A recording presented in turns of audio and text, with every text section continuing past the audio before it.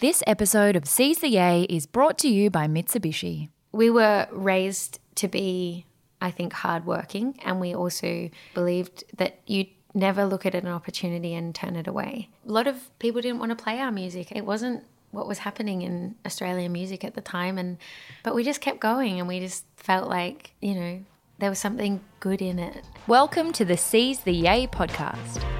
Standing in your room and I keep on feeling I might drown. You asked me for more and more and more. So I left and started dancing under the streetlight, and you saw me and I saw that you saw me, and I wanted to be darling, darling. I feel like I might break. Darling, darling, you take my breath away. Darling, darling, I feel like Well, there's a little something different for you all this week, lovely neighbourhood. What a treat to have the melodious voice of Julia Stone coming to your ears.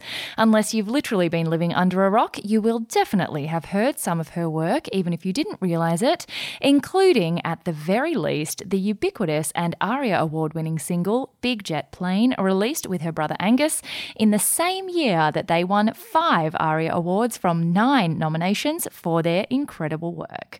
But what I'm thrilled to be chatting with Julia about today is her brand new album, 60 Summers. And you've just heard a little snippet of one of the featuring songs and one of my favourites, Break, It's So Full of Yay, along with a couple of other tracks that have been pre-released before it launches officially this week. This is her 3rd solo album, but the first one, as you'll hear, that wasn't launched in between other Angus and Julia releases, and with the most striking departure into new sounds, as again you just heard, new partnerships and even supporting visuals, including a wonderful little music video featuring Susan Sarandon and Danny Glover.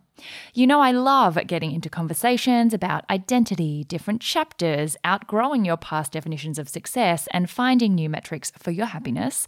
So what a perfect time to sit down with this wonderful artist just before this new album comes into the world. As always, it was so enlightening to hear more about the human being behind the household name. I love that part of this show so much. Hopefully you all learn as much as I did about Julia that you might not have known before. Before we jump in, you've probably noticed that we didn't have a Yays of Our Lives episode this week, even after our fabulous co-hosted chat last week. I'm so glad you guys love the banter. I'll make sure there is much more of that to come. I've admittedly fallen into some very optimistic but ultimately unrealistic scheduling, so it's been a bit of an overflowing few weeks. We've been out on the road recording some amazing neighbourhood chats, but need a bit more time to bring the editing together.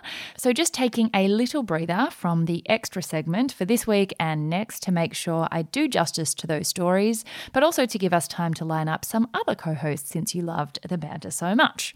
I'm actually heading out to the Red Centre this week for an immersive women's cultural experience along the Larapinta Trail in the Northern Territory, and won't have any signal for quite a few days in a row for the first time in many years. So there'll be a whole Yays of Our Lives episode just on that, I'm sure, to fill you in on all the revelations and aha moments I expect that will stimulate after we return next week. So things are still moving in the background for Yays of Our Lives, just slower than I might have liked, my own fault. Your regular interview scheduling, however, will continue, and Yays of Our Lives will be back as soon as possible. In the meantime, enjoy. Julia Stone, welcome to the show. Hello. Oh my gosh, I'm so excited. Me too. Thank you for having me. Oh my gosh, it's my pleasure. What an absolute privilege. I've been listening to your music for so long, so to meet you in person, it's just so delightful. Thank you. That's awesome. So before we kick off, I love to start by asking everyone what the most down-to-earth thing is about them, to break through the often glossy surface-level identity that our kind of digital world enables us all to have, but particularly for those of us like yourself who have many wonderful achievements, who we've all often been introduced to through ARIA awards or chart-topping albums and singles. What's something really just normal about you? If there's anything. There's nothing normal about me. I guess probably my absolute adoration for my dog. Oh, yes. I found that the love that I feel with her and going to the beach, and it's so simple. It's just a really simple pleasure, but the purity of animals is something that no matter how big a deal you might think you are in a moment, your dog is just like, yeah, you're just the person that I love and want to be next to. And that's beautiful. Yeah, so I guess that's it. Oh, we're the same. We have a golden retriever called Paul, and he's the center of our universe. Like, sometimes it's atrocious. I'm like, who have we become? This is horrible, but amazing. My grandparents are cattle farmers on one side, and so I grew up around working dogs, and dogs were just it was a different thing, you know. They were there to help out, and they were never inside the house, and they were loved. But I think if my grandparents saw how Red is treated inside the bed, on the bed, anywhere she wants to go, they would be appalled.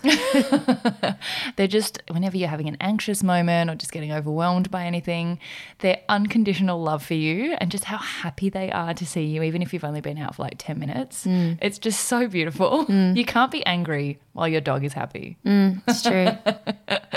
So speaking of your grandparents and your background, I think one of my favourite parts of this show is going back to the very beginning and tracing back how we form these identities. And as we started talking about before we were recording, just looking at the different decision-making processes that you go through in your life that lead you to where you are today. And so much of the incredible stuff that we hear that we've all achieved, you know, it gets more airtime, I think, than a lot of the earlier days, but they're the formative ones. And people forget that you had to go through so many shitty chapters and so many tough, you know, chapters where you don't have direction before you find the ones where you do.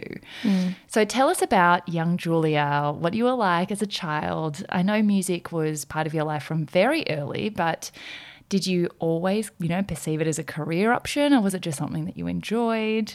I think music was always a part of our lives, and it wasn't until I left high school and went backpacking that I started thinking about songwriting in the way that I do now. So I guess that was around 19.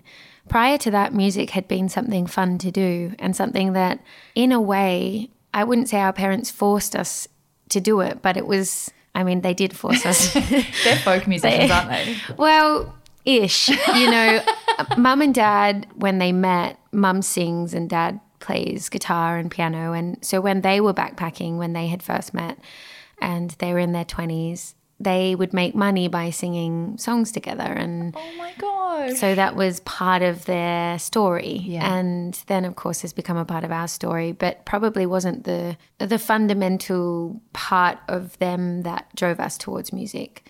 Because when we were old enough to remember, Mum wasn't really singing anymore, and Dad had a band of his own that was more the music in the house. And we all joined the school band. You know, Dad was the band conductor. And I saw that you were all together in the family. Were you trumpet? I was trumpet. My Angus sister's saxophone, and Angus was trombone. Also, everyone, there is a third stone sibling, Catherine, who played the saxophone. I thought that was really interesting. Yes, Catherine. She's a year and a half older than I am. And in a way, Catherine was probably the most naturally interested in music. Wow. Yeah. It's funny looking back because she ended up taking up classical guitar when she was in her teenage years. And for me, it was really a social thing. I loved being in the school band because I got to hang out with older kids. And particularly in high school, felt like older kids were more fun than kids in my own year. And wise beyond your years. Kind of not that. I guess at first when I got to high school, I didn't have any friends. And so the band was much more accepting. Yeah. I was a pretty odd kid in the sense that I had much more confidence than other kids like. And that was because of being raised by stagey kind of parents that they put us in. Well, you know, we were all doing acting when we were 5, 6. Wow. I was in a country practice when I was 6 years old. Oh my God, I used to love that show. Yeah. I did not know that. Yeah. A country practice. I guess that's something that nobody really knows about me. What an institution. I was a child actor until I was 9 and then I retired. Oh my God. Oh, early retirement. I mean, you peak and then what can you do? I peaked. I peaked young. Real early. I peaked in an Australian film called Sirens. It was, I don't know if you remember, but there was Elle Macpherson, Kate Fisher and Portia de Rossi were the models who were being painted by Norman Lindsay, played by Sam Neill, who was a famous Australian painter that He was famous because he was painting naked women at a time that the church was really dominant in the art world. Hugh Grant plays the priest from the UK who flies out to talk him out of painting these naked women. What a cast. I know, it was an all-star. This is why I said I peaked early. Julia Stone's claim to fame. Yeah, it was a big deal at primary school. I had 2 months off school to shoot in the Blue Mountains at the original Norman Lindsay house. Wow. And I got everybody Elle Macpherson's autograph, so I came back to school, just, cheering, people cheering for me. Oh, that's so They weren't. cute. They absolutely weren't.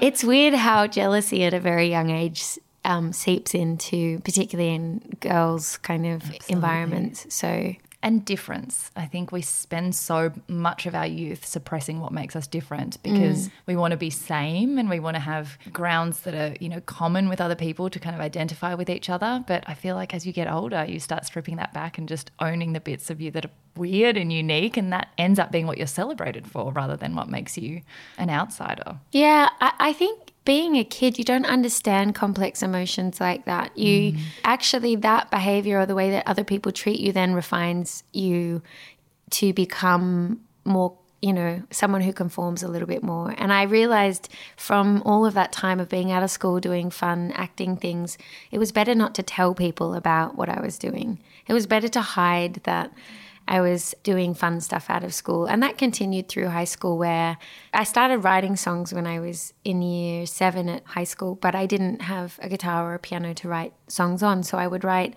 a cappella melody lines and lyrics. Wow.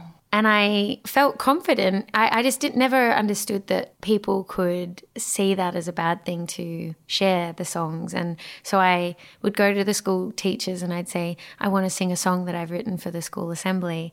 And I would stand up with no music and sing the song in the microphone to 1,000 kids. The song I wrote about peace or whatever it was, very Your cute. dog. And exactly, my dog. And that was when I started realizing as well, like bullying and stuff, where people making fun of me. And Oh my God. and again, all of that stuff led to me turning away from music when I was in high school. I stopped wanting to sing, and I liked singing a lot. And at home it was really normalized to do that. But high school, sort of beats it out of you. And then it wasn't until I left that I was like, actually, I love doing this. Oh my gosh. And that is, another big section that we can probably weave into this one is your natia. And it is all the big challenges to your joy that you face along the way. Like for many people, self-doubt, but sometimes it's the opposite. If you do show or demonstrate any kind of confidence, it's being hit by tall poppy syndrome or jealousy or misunderstanding or bullying. And for many people, what makes me shudder is that they could maybe not come back to finding the thing that they're joyful about, and they do suppress it for so long that it is beaten out of them completely. So it's so wonderful that the music was never beaten out of you, because now we all get to enjoy it in such a wonderful way. I think, from my understanding, people don't mean to do it. I think it's a way of buffering your own feelings of insecurity about something you desire. And I think self-expression is something that is innately human. Yes. We all need to express. And when you're somebody who's afraid of doing that, it makes you feel uncomfortable when somebody else does it. And for some people, it inspires them to do it themselves. And for other people, they say, please stop it, because in whatever way they say that, but please stop doing that because it's making me feel, uncomfortable about that it's missing in my life. And I taught trumpet throughout high school. That was I saw that. my part-time job. And I was always amazed at how young children could be, because we were raised by our parents to believe that everybody can sing. Everybody has a singing voice. My dad in particular, he didn't have a particularly lovely voice.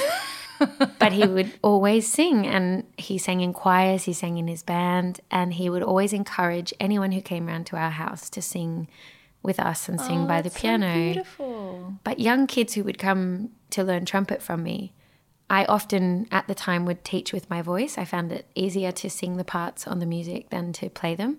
And I also found that if you could sing the part, it was easier to play the part on the trumpet when you were learning. Right. So I try to get the kid to sing the part with me. And a lot of kids from very young, 8 years old, would say, I can't sing. And I would say, absolutely, you can sing. Everybody can sing. And they'd say, no, my teacher says that I have a bad voice, or my mum says, or, and it's just a moment that a parent turns around and says, can you please shut up? I'm trying to do the cooking. It sounds terrible. It's one moment, and that for someone's voice is a lifetime. They never forget that they've been told they're tone deaf or they're singing out of tune. And people who have beautiful voices still believe that they can't follow a pitch or... Oh my gosh, it's fascinating. Yeah, it's incredibly powerful. Wow. So during that time when you did sort of steer a little bit away from music, something that I find really fascinating is when, we mentioned this just before, when you stop making decisions based on what you love and what you're drawn to and what you're good at and the Venn diagram of all those things, and start kind of being more influenced by the noise of expectation and societal norms and also just on what you're going to do as a job and having a livelihood. And I think for a lot of creative and artists like musicians, music starts as a passion. And for some people, if they turn it into their job, it kills the passion. Mm-hmm. For others, they don't actually believe that it could be a job, so they don't pursue it. For you, what did you first think you were going to do as a living? Was it music? Or did you have other jobs in between before you came back to it? Like, how did you sort of fall into it as a career, particularly if you veered away from it for a little while? The songwriting part of me, I guess I always wrote poetry. I always wrote a journal, and, it was all very innocent stuff, about problems at school or mum and dad, they don't understand. Teenage angst. Yeah, teenage angst. I remember finding one of my journal entries and it was just, I'm so fucking tired. They'll never understand. It was like, they don't get it. They don't get it. And it's like, yeah, I think they do. They both are working 6 jobs. It's like, yeah, I'm very grateful to my parents now. I've reread stuff and I also behaved incredibly poorly at times, and I thank them as regularly as I can for forgiving you. Just for forgiving me and for being amazing. Parents are amazing. Even when they're not great parents and they're going through stuff, they're amazing. It's tough. Yeah, I wish I knew that when I was a teenager. But veering away from music, I think started with boyfriends, and that was... My parents are amazing, but they had a very unhappy marriage, and they would be fine with me saying that because I've mentioned it before. And they split up when I was 15, but for up until that time, the house had been a pretty difficult place to be in. And I think all of us kids were looking for a way out of being there. And so when I met my first boyfriend, who was an extraordinary man, I saw a way out, and I thought, that's it. It's marriage and children and, everything linear about pathway. Yeah, that was right, one option. And he had other ideas. He's a brilliant musician, and he was in a band, and they were on the road to great things, and I was following him around to all the shows, and I was just very, I guess, utopian about what I wanted out of the relationship. I wanted it to save me. I wanted it to fix everything. And he was a bit older than me and aware that that was unrealistic, and also aware, I think, that I needed to live a life. And I was so committed and so obsessed, I put everything else aside just to follow him around. And when he broke up with me, that was part of the desire to start writing songs again. I felt like, I don't have anything really. Like, I don't have a home to go to with my parents that feels safe. I don't have him, who was everything in my life, or every hope I had. I think everybody's first heartbreak feels like the end of the world. Yeah. And your identity, you don't know that you're meant to hold a little piece of yourself back either, so you don't, and then you become completely subsumed in this other person. Yeah, you give everything, and that isn't, I now realize that's not a healthy relationship. But as a 15-year-old, it's everything. But without that, I wouldn't have, I think, found my way back to music. I really needed to get it out in some way, and I started to listen to music in a different way. I had this experience now, this life experience that made sense of my parents' unhappiness as well, which I hadn't had any way to integrate or contextualize from my own, innocence. And all of a sudden that was, the Wizard of Oz, the curtain had been pulled back, and I saw what was behind. Humans are flawed. Yeah. I'm flawed. And we hurt each other when we don't mean to. And that's something that really pulled me back into music is really powerful and connective. And I'm not alone in this experience. So many people have been hurt through losing someone through death or losing someone through them leaving or them leaving. You know, it's, I guess, in a more physical sense, how I found my way back to music was that I decided I had no idea what I wanted to do. When I finished school, I studied really hard and I did well at school, but I felt confused about university. I applied for a course in visual media. Oh, wow. No idea why. It was a popular course at the time. And sounds like a smart thing to do. I just thought, everybody else wants to do it, so maybe I should. Isn't that funny? That's probably exactly what you thought. Yeah, it was. I just thought everybody says I should go to uni. I don't know what to do. And that's one of the most popular courses at this moment in time, so try and get into that. I did a year and I was really uninspired. I just remember feeling really out of place, and I wasn't living on campus. I think that made a difference. I was driving in and driving out in my old Volvo, and I just felt like, I don't know, just very flat. And I was going out with a lovely guy whose family were Chilean. And we started talking about going to South America to meet his family, for me to meet his family. And this was your gap year. Yeah. Oh my gosh. So actually relationships have led you to lots of different places that have caused pivotal moments in your life. Yeah, I feel like for me, relationships have been a huge part of the propulsion through moments in time. Each relationship I've been in has been deep and important, and I'm not saying that that's not the same for everybody. Some people, though, I feel like they find their person and it really makes sense, and there's a comfortable side to their life in relationship, and other things in their life will propel them to change. Yeah. But for me, relationships have been really, I think because of our upbringing, it's been fertile ground to find growth and learn. I love that. There's a quote that I really like, that people come into your life for a reason, a season, or a lifetime. Oh, yeah, that's nice. And I think we want everything to be forever, and we feel guilt or shame or loss if we do evolve in and out of relationships, but you're a different person at every different chapter of your life. So you're going to need different relationships for different things, different propulsions, different pivots. And I love that you do reflect back and think of them as quite pivotal for you. And I think some people can do that together. You know, they pivot at the same moment, and I've seen friends of mine who have been together since they were in high school, and they're still pivoting together, and it's amazing and inspiring. And you know, I sometimes think, what would that be like? You know, that would be incredible. I mean, I still have so much love for my high school boyfriend. I just think he was what a great person to have welcomed me into the world of relationship. He was so kind and so funny, and set the tone for what a friendship inside of a relationship looks like.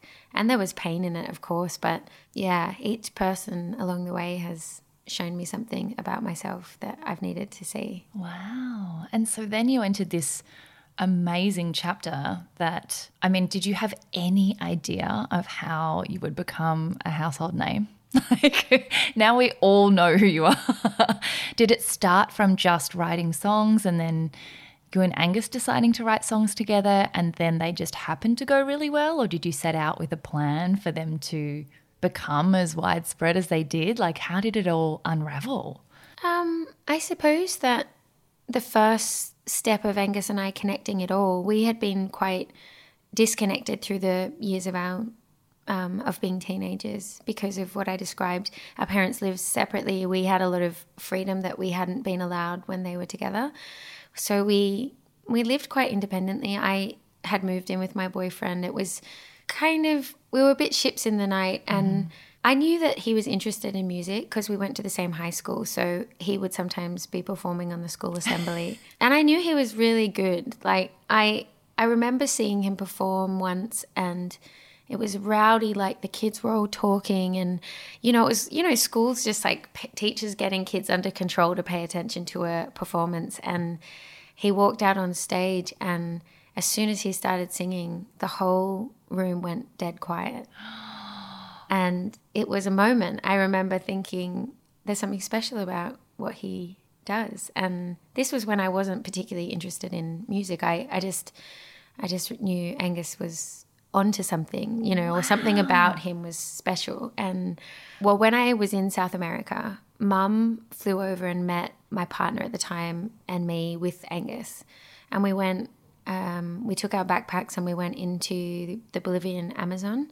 Wow. And it was a great experience. It was so wonderful. It was an organization that was run by the tribal community in the Amazon. It was to try and keep the youth staying in the Amazon rather than trying to go to the cities for work. Oh, that's amazing. So a lot of them would speak 5 languages, the traditional language, Spanish, German, English. It was incredible. And they're in the deep part of the Amazon forest and beautiful eco lodge. And they would take us on walks around the forest to tell us about the different animals. I remember seeing a tarantula the size of a plate. Oh my God. It was incredible. And everywhere were the, I'm not sure how to pronounce it, but it's like the alligators or the crocodiles of the Amazon. They're called caimanas, I think. And they're just, we'd go out in canoes at night with the torches and you could see them all around the boat. And you're in a canoe that's kind of just on the surface. It was really wild and wonderful. And we're all on anti-malaria tablets and having wild, vivid dreams. And Angus, we had a guitar with us. And one morning I came out and he was playing a song. And I asked him, you know, whose song it was. It was so beautiful. And he said, oh, I wrote that. And that was a moment where I realized he was also writing songs about these incredible feelings he was having. And I asked him if he could show me a couple of chords on the guitar, and he taught me to play Ben Harper, Walk Away. And he then left, went back to finish school. He was in year 10 at the time. And I then travelled onwards with the guitar, and that was when I started really writing songs. I had them fully formed and I was playing them for people in hostels, and my partner and I had split, and so I went down to Argentina and travelled all the way up through Brazil, and it was me and my guitar and my backpack, and I just asked people to teach me songs everywhere I went. So I learnt from random travellers along the road, and that was a year doing that. And then I got back to Australia with maybe 8 songs under my belt, and I had no money, and Angus was living in Dad's house, and Dad had just met his soon-to-be wife. And so we both lived there, you know, rent-free at Dad's place, writing songs. Back to the nest. Yeah. And it was then that, you know, I started singing harmonies on his songs and he started singing harmonies on my songs. He had a label that was interested in him, and he asked if I would come in and sing some stuff with him for one of these label sessions. And then the label sort of said, well, what is she doing? What's that happening there? What's going on? And they offered us a weird deal. It was sort of together but apart, and it was a very bad deal. Is that EMI one where you went to London? No, that was later. This was very early, even pre-doing open mic nights. Wow. Then we started doing open mic nights. Our auntie, who worked at EMI and had moved to London, got an email from my mum saying, can you help the kids, because they don't know what they're doing and they're getting offered deals but we don't know if they're good or not. And she came back and took us into EMI and a bunch of other places around Sydney, and we played. Just me and Angus were walking with our guitars, and we didn't even still at this point see us as a group. We were just playing one of his songs and one of my songs, and then we got offered a record deal. We said, well, what do we call ourselves? And you're like, our names. Yeah, well, we went through all sorts of names, you know, band names, and then we were like, this is silly. Let's just say we're Angus and Julia, and that was the beginning. Hey Neighbourhood, just a quick word about our partner in Yay before we continue with today's episode. As you've probably seen, I've been zipping around town in a fabulous Yaymobile from Mitsubishi, the amazing new Eclipse Cross, and I'm so grateful to the team for making our Yays of Our Lives segment possible. You all know I love working with partners who use their influence in business for good, and not only are Mitsubishi enabling us to shine a light on unsung heroes in the community, they've also just extended their own partnership with Disaster Relief Australia. As part of this, they'll be providing 25 SUV and all-terrain vehicles across Adelaide, Brisbane, Canberra, Melbourne, Sydney and Townsville, helping to fulfil Disaster Relief Australia's mission to provide rapid disaster response in the wake of natural disasters. Throughout the devastating 2019 and 2020 bushfire season, Mitsubishi helped Disaster Relief Australia deploy nearly 600 volunteers across the country to support with clearing bushfire land, and this support accounted to a community value of over $2.2 million, which will only continue to grow this year. What a privilege it is to have a partner in Yay with such a big heart, and keep an eye out for the Yaymobile as we'll be heading out with Disaster Relief Australia to see more of what they do in the coming months. Also, for anyone out in the neighbourhood who would like to get involved, Disaster Relief Australia are currently looking for volunteers nationally. So people can sign up by visiting disasterreliefoz.org/volunteer. Now back to the show. Oh my gosh, that is so fascinating. And this is the bit that I don't think you get to hear as much because, you know, we all know of you as Angus and Julia Stone already formed. People forget that you actually had to decide when that was going to happen and then choose a name and then figure out who was writing what. And it's, that's so interesting. I didn't know any of that. It's so cool how you came together. And I always think there will be so many people out in the world who saw you at open mic nights or who saw you playing around South America who will now see you and go, I remember when I saw her singing on the street. I think my husband had that. He saw the Kooks busking years before they became famous. And I think you do. You forget once people really hit, you know, platinum albums and all these huge accolades that everyone had to start as, you know, from the beginning and from not knowing that it was going to go that well. So what did you think? What was, you know, once you knew that, you know, you could get a record deal and people loved your sound, when you, like, for example, when you re-recorded, I think Big Jet Plane was Angus's song that then you guys rewrote together. When you release a song out into the world, what do you actually think is going to happen? Like, do you monitor people's response? Do you know it's going to go well? Do you know that it's going to become a song that now the whole world recognizes? Is that weird? Definitely not. Big Jet Plane and what happened with that record Down the Way, that was 6 years into us touring. So we had, by that point, put out maybe 6 EPs. We'd made a record or 2 records. No, we'd made a record before that. And, you know, we had been living in London. We had gone from playing in front of 8 people to 20 people to 50 people to 70 people to 150 people. I mean, we were just years and years on the road. And we really liked touring, but it was a lot of work, and, you know, we were touring in our 800-pound Tarago with, you know, the whole band living in a 3-bedroom apartment, you know, which was 6 people living in a 3-bedroom space. And it was a lot. I mean, looking back, you think that was a lot of fun, but it was tough, and it was a long way from home. And, you know, Angus is a surfer, you know, not being near the beach and water, we were living a different life, and it was good for our writing. I think it was great for us to be in that environment, and London was a lot of fun. But by the time Down the Way happened, we didn't have any expectations. We'd already signed deals, and, you know, our deals weren't major deals. They were just startup deals. You know, here's a bit of money to keep you going whilst you play your gigs and write to songs. eat your food. Yeah.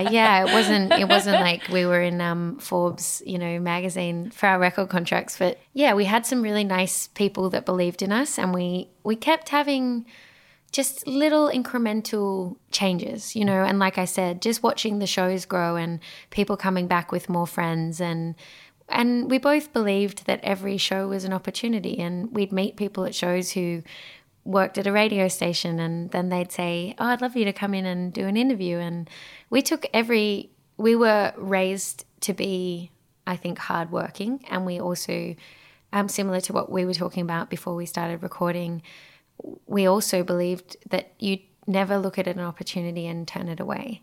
Yes. So we were yes people. We were just, if you told us there was a gig tomorrow night in the south of England and we just played in Scotland, we'd just drive through the night and we'd all sleep in the car and we'd get there and we'd play. And we were so excited that we got to play gigs. And so we felt really privileged. I mean, it was both of our parents' dreams to be performers, and here we were living it. And we weren't famous, but we were happy. And I mean, I say that. There were so many challenges, but we were really, we felt lucky. And so when Big Jet Plane had the success that it had, it was really, really fun to do bigger shows. But for both Angus and I, we were at that point, we were ready for a break. So it was funny. It was like at the time that things really started to take off, we were exhausted and we were kind of ready to also be our own people apart from each other. We've been living together as brother and sister, in share houses it was going on, 6 years by down the way, and living on tour buses or splitter vans and and doing every interview together, doing every photo shoot together, doing every radio together. And that's tough. And I think we both have really different personalities and we have common values and common beliefs, but we relate differently to people, and having to sit in an interview and try and find a tone that suits both of us and talk about the things that are relevant to both of us was tricky, and sometimes we would clash, and we were raised in a clashy environment, so that was also getting out of those habits and behaviors that were normalized. We had to do a lot of work, and I think Angus and I both would say in different ways that that's the thing we're most proud of now, is that we figured out ways to get through it. Oh my gosh, it's extraordinary. I love so many of the things that you just said, particularly how you mentioned it was really incremental, because I think any kind of success or fulfillment is always incremental. It's just that you often don't hear about all of the increments, particularly the less glamorous, harder.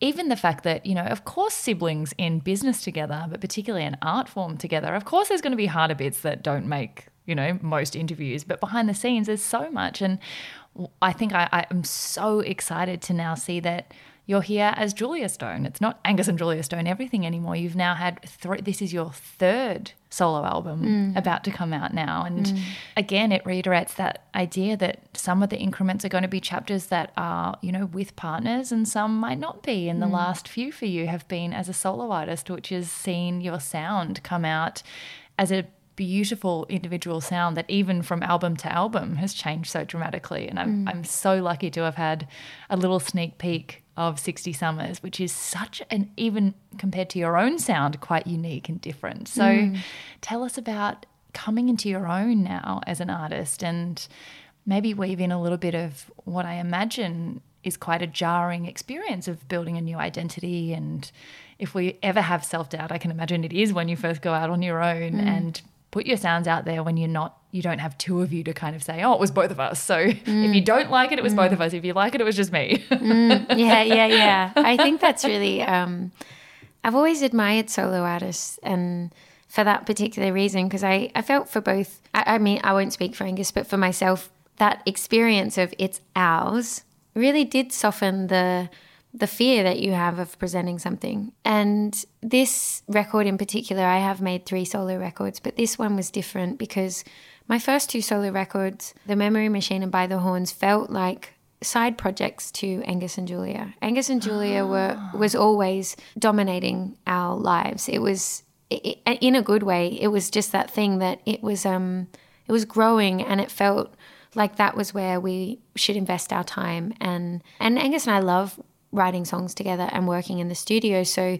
that part of it and that part of making the actual music, we just loved doing it. And we were enjoying that. After Down the Way, actually, we had sort of decided, okay, now it's time for solo music. And then we were thrust back together by the very successful, wonderful producer, Rick Rubin, who just out of the blue was like, you guys think you're done, you're not done. And that was great, because that was a real healing record for us. And then we then stepped into, off the back of that, Feeling Great and making Snow. And again, it was 2 record cycles, and I felt like By the Horns and The Memory Machine, for us, sorry, it's all a bit of a jumbly way of saying this, but we both write a lot of songs.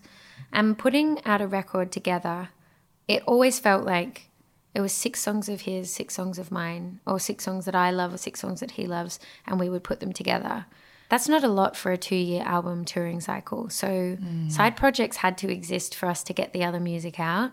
And The Memory Machine and By the Horns felt like songs that could have worked on an Angus and Julia record, but there wasn't space for them. Yes. This record's different because this wouldn't work in that context. It's something that felt really individual to me, and something that sonically and lyrically it's been bubbling underneath the surface, this style of singing and this style of expressing that I've wanted to do for so long. And a big part of it was finding that confidence to do it, and working with Annie Clark, working with Thomas Bartlett, working with all of the collaborators on this record, really, it gave me that confidence. And I just felt like, yeah, this is where I want to go artistically. And oh my gosh.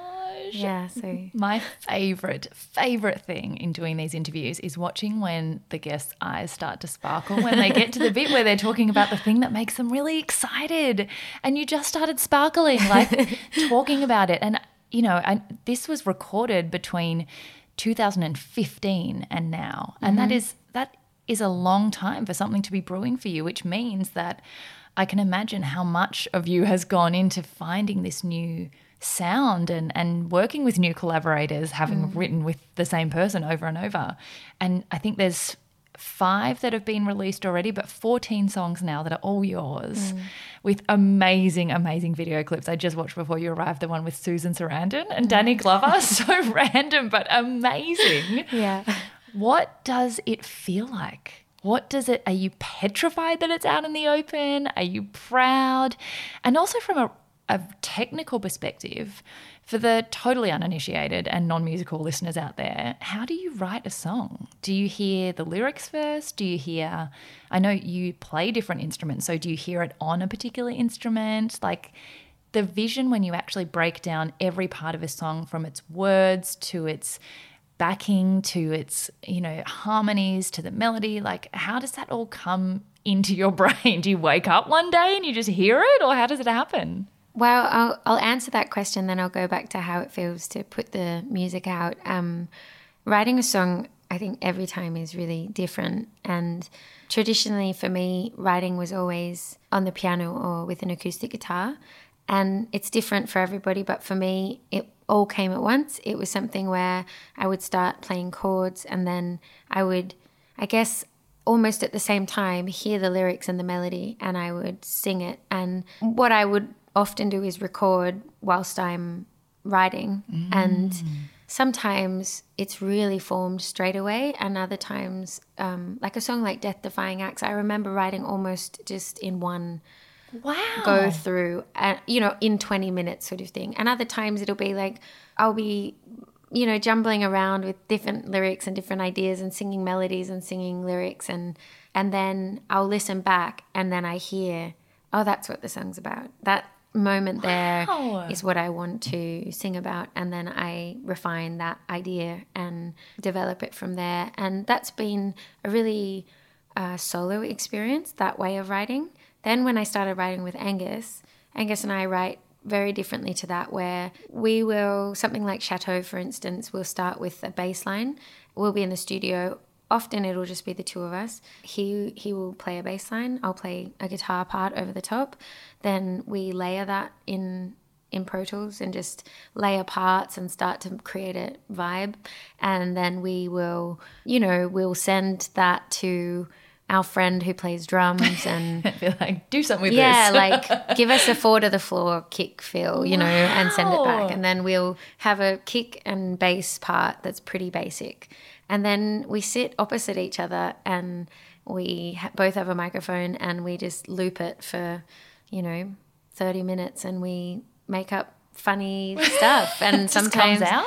Yeah, he'll say something and it makes me think of something, and we go back and forwards. And a lot of that record, Snow, was written like that because, you can hear it in songs like Snow, where that stuff was from just the writing session, where it's I mean, I can't remember right now how the song goes, but that back and forward style singing where Angus says something, then I say something, then he says something, and then Chateau was, you know, we found in the lyrics somewhere this, I think he had said something like about the chateau, and we were like, that's really cool, like the memory of being at the Chateau Marmont. I'd said something about dancing in the hotel room, and it felt like, oh, there's the story. And then, you know, we build around it. But working on this record again was different. Thomas Bartlett, who was a co-writer for a lot of it, I'd go into the studio. He's got a studio in Midtown in New York, and he would play me really interesting, like break was, he'd play me those kind of the sax lines and the looped beats, and he'd play it, and he'd just set up a microphone and say, go. And I'd just sing and say stuff. And so I left and I started dancing under the streetlight, and you saw me and I saw that you saw me, and you know, I guess I like spoken word, I like freestyle writing, but I'm not the person who's gonna go and do that live all the time. But I really enjoyed in the studio, and there's only certain people I feel comfortable doing that with in front of them, which is Angus, and then Thomas and Annie. I felt really comfortable to just write and just make stuff up, and a lot of the time that's where the songs would form, just having someone else create the sound, and then I'd create the lyrics and melody. So yeah. So cool. Because I always have wondered, like, where does it just come into your brain like a vision? And do you ever, like, I think with business people, we look back at earlier iterations of what we do and cringe. And I think if you don't cringe over your earlier work, you haven't done it right because you haven't evolved enough. Do you cringe at your earlier music ever, or do you love every single part of it for what it was at the time? I mean, there was a time where I couldn't listen to anything ever. You know, if something would come on in a shop, I would walk out of the shop because I was so self-depreciating about the recording or the way I had sung. And I think my voice has developed a lot. There's a lot more strength in how I sing. When I started, I was very, very delicate in my delivery, and that was just because that's how I sang. I didn't have a strong voice, and years of singing changes your voice. And now I listen, if a song comes on, like one of the early songs like Private Lawns or Mango Tree, or I find it really sweet, you know, and I feel a sense of like pride around the child that I was when I made that. And I have this I can hear the lost voice, and I can hear the insecurity, and I just have this feeling of like, what an amazing confidence then to still, it's so scary to put yourself out in the world. And totally. I think that's big credit to our parents. We were really lucky that we didn't question that. There were people so much more talented than us on the open mic night scene that didn't have that confidence or that support. And Angus and I talked about it a lot, how, you know, we had a lot of self-belief, and there's an innocence in that. There's this naivety of, you know, people, I'm sure a lot of people didn't want to play our music. It wasn't what was happening in Australian music at the time. But we just kept going, and we just felt like, you know, there was something good in it. And there absolutely was, thank goodness. But how does that self-doubt play out for you now, releasing this huge, huge album that's been so long in the works, that's so different again? And I think being at the cutting edge of something and doing something different to what you've ever done is the scariest thing you can ever do. So how are you feeling now, knowing there's still half an album to be released? Are you excited? Is there anything you're burning to let everyone hear? Yeah, I'm excited. I feel like the self-doubt part, I mean, you know, when people don't like what you do in any context, I think if people don't like something you say at a party, or, you know, you're impacted, or at least I am, because that's something I guess is part of my built identity, is I like being liked. I like making people feel comfortable around me. I enjoy that feeling. And so, you know, music, I guess, is an added expression of that. So if someone really specifically doesn't like it, then it's not going to make me feel good. But I don't care as much as I used to. I do what I do, and if it's not for you, it's not for you. And I feel really excited because it is a body of work that I'm really proud of and I had a lot of fun making. And I can hear that in the record. It's really varied, and every song has its own, every song has something really heartfelt behind it, and it's been built brick by brick. I feel like I've built this house with these people I love in such a detailed way that I'm so excited for people to come over for a cup of tea. And some people will notice that, the architraves are really unique and special, and every window is, different and has been selected from markets around the world. And other people will just enjoy the cup of tea and not notice that. But for me, it's just knowing that I've built it with so much love and care. I know that, and that feels good, and that's exciting. And I don't know, I think humans are pretty intuitively smart. I think other people can feel that when you've put love and care into something, it comes across on some subconscious level. Absolutely. So I hope some people get to feel that, because, the record's really interesting and different. It's so different. I love it so much. It is so varied, and I think that's such a testament to you as an artist as well, that you can create such a broad range of music and continue to kind of surprise with new styles and new ways of using your voice. And it's extraordinary. So congratulations. I'm so excited for you. Thank you. That's very nice of you. Just to finish up, this is something I am quite fascinated about generally, but particularly in the case of artists. This section is your play TA, which is who you are when you're stripped back from all the titles and all the productive endeavors that you have in your life. So for people who are employed or people who are business people, the line is a little bit clearer because it's sort of on off. But in music or creativity, you're often drawing your inspiration for the process of writing over years and years. That on-off line is very blurry, I can imagine, and very hard to, you must enjoy music of others as well as writing it yourself. So in any job, but particularly when you love your job the most, you still need to find joy that's unrelated to it so that your brain can have a rest, so that you get inspiration. How do you play? What are the things that you do that are purely for joy and that maybe aren't related to music, so that you do give yourself space to come back fresh when you're writing again? Or maybe you don't need that. Maybe it is still music and that's all tied up together as work and play. How does it all work for you?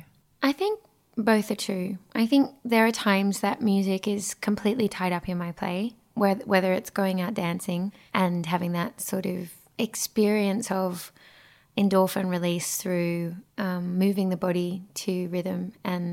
But I've realized over the years of being so immersed in music and being so completely, there is no weekend. It's just, I'm thinking about it all the time. And whether it's the collaboration of the music video and what goes into making that, and all of it's fun for me.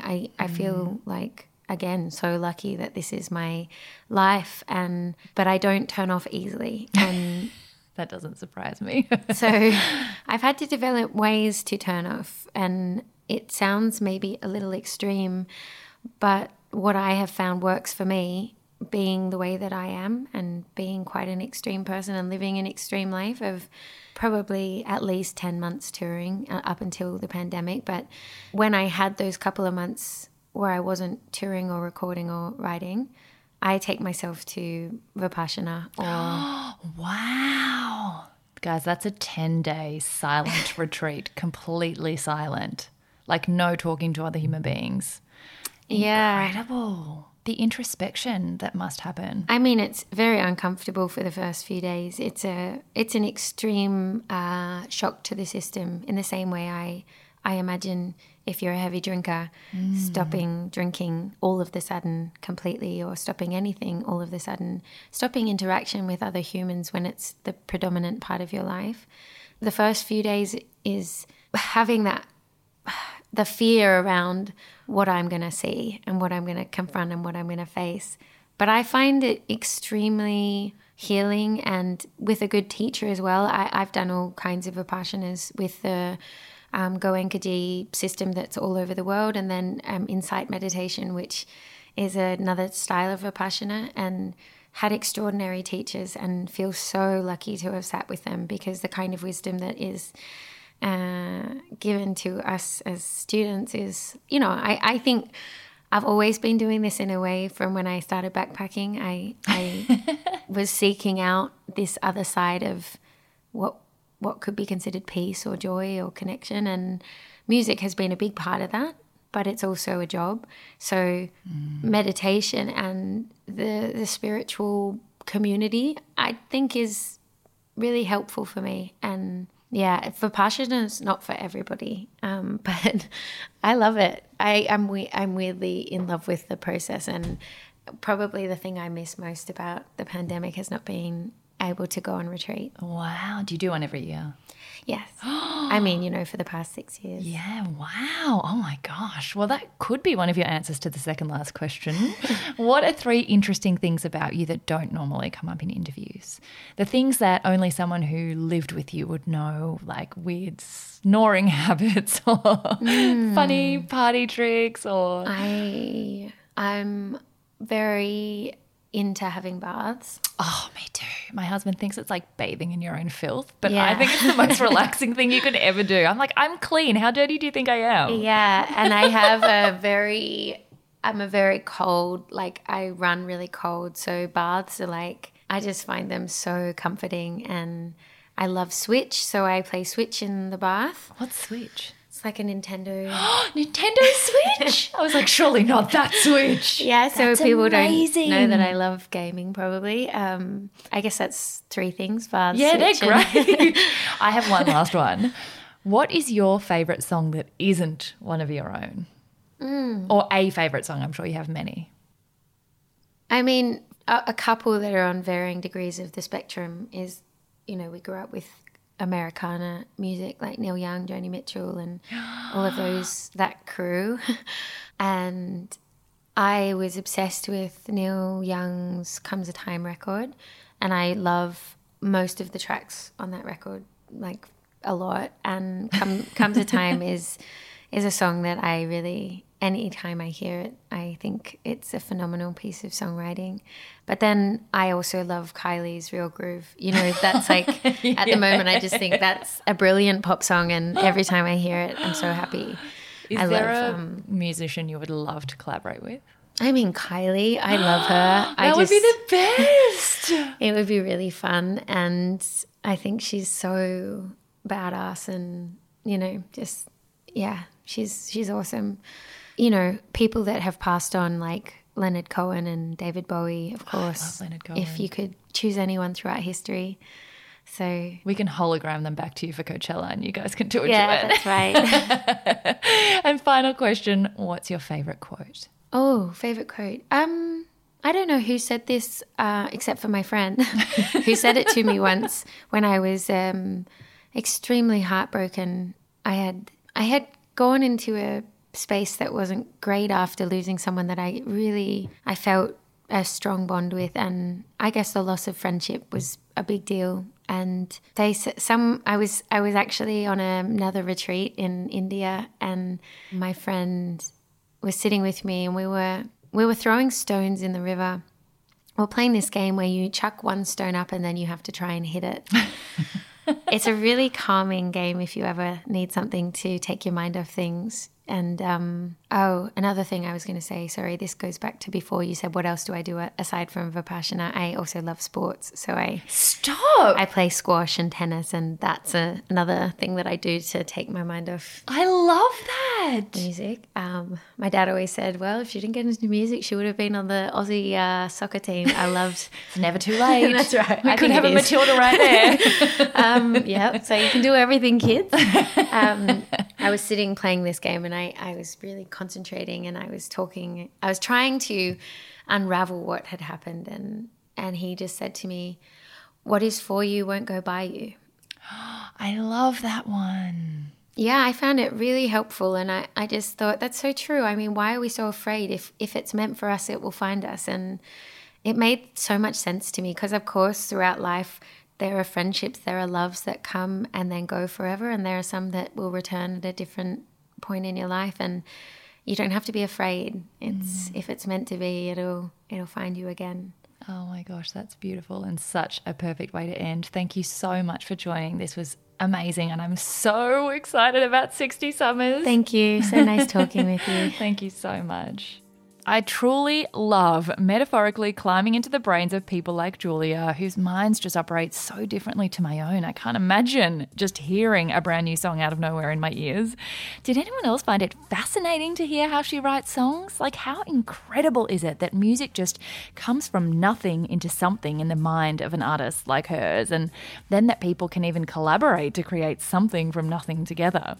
If you enjoyed, as always, please let Julia know by sharing and tagging her. It means so much for our guests to hear feedback and to help us continue to scout new amazing humans to share their stories. 60 Summers is a beautiful sensory experience, such a cool album. Make sure to tune in as soon as the remaining tracks launch in the coming days. The album comes out officially on April 30th. And in the meantime, hope you have an amazing week and are seizing your yay.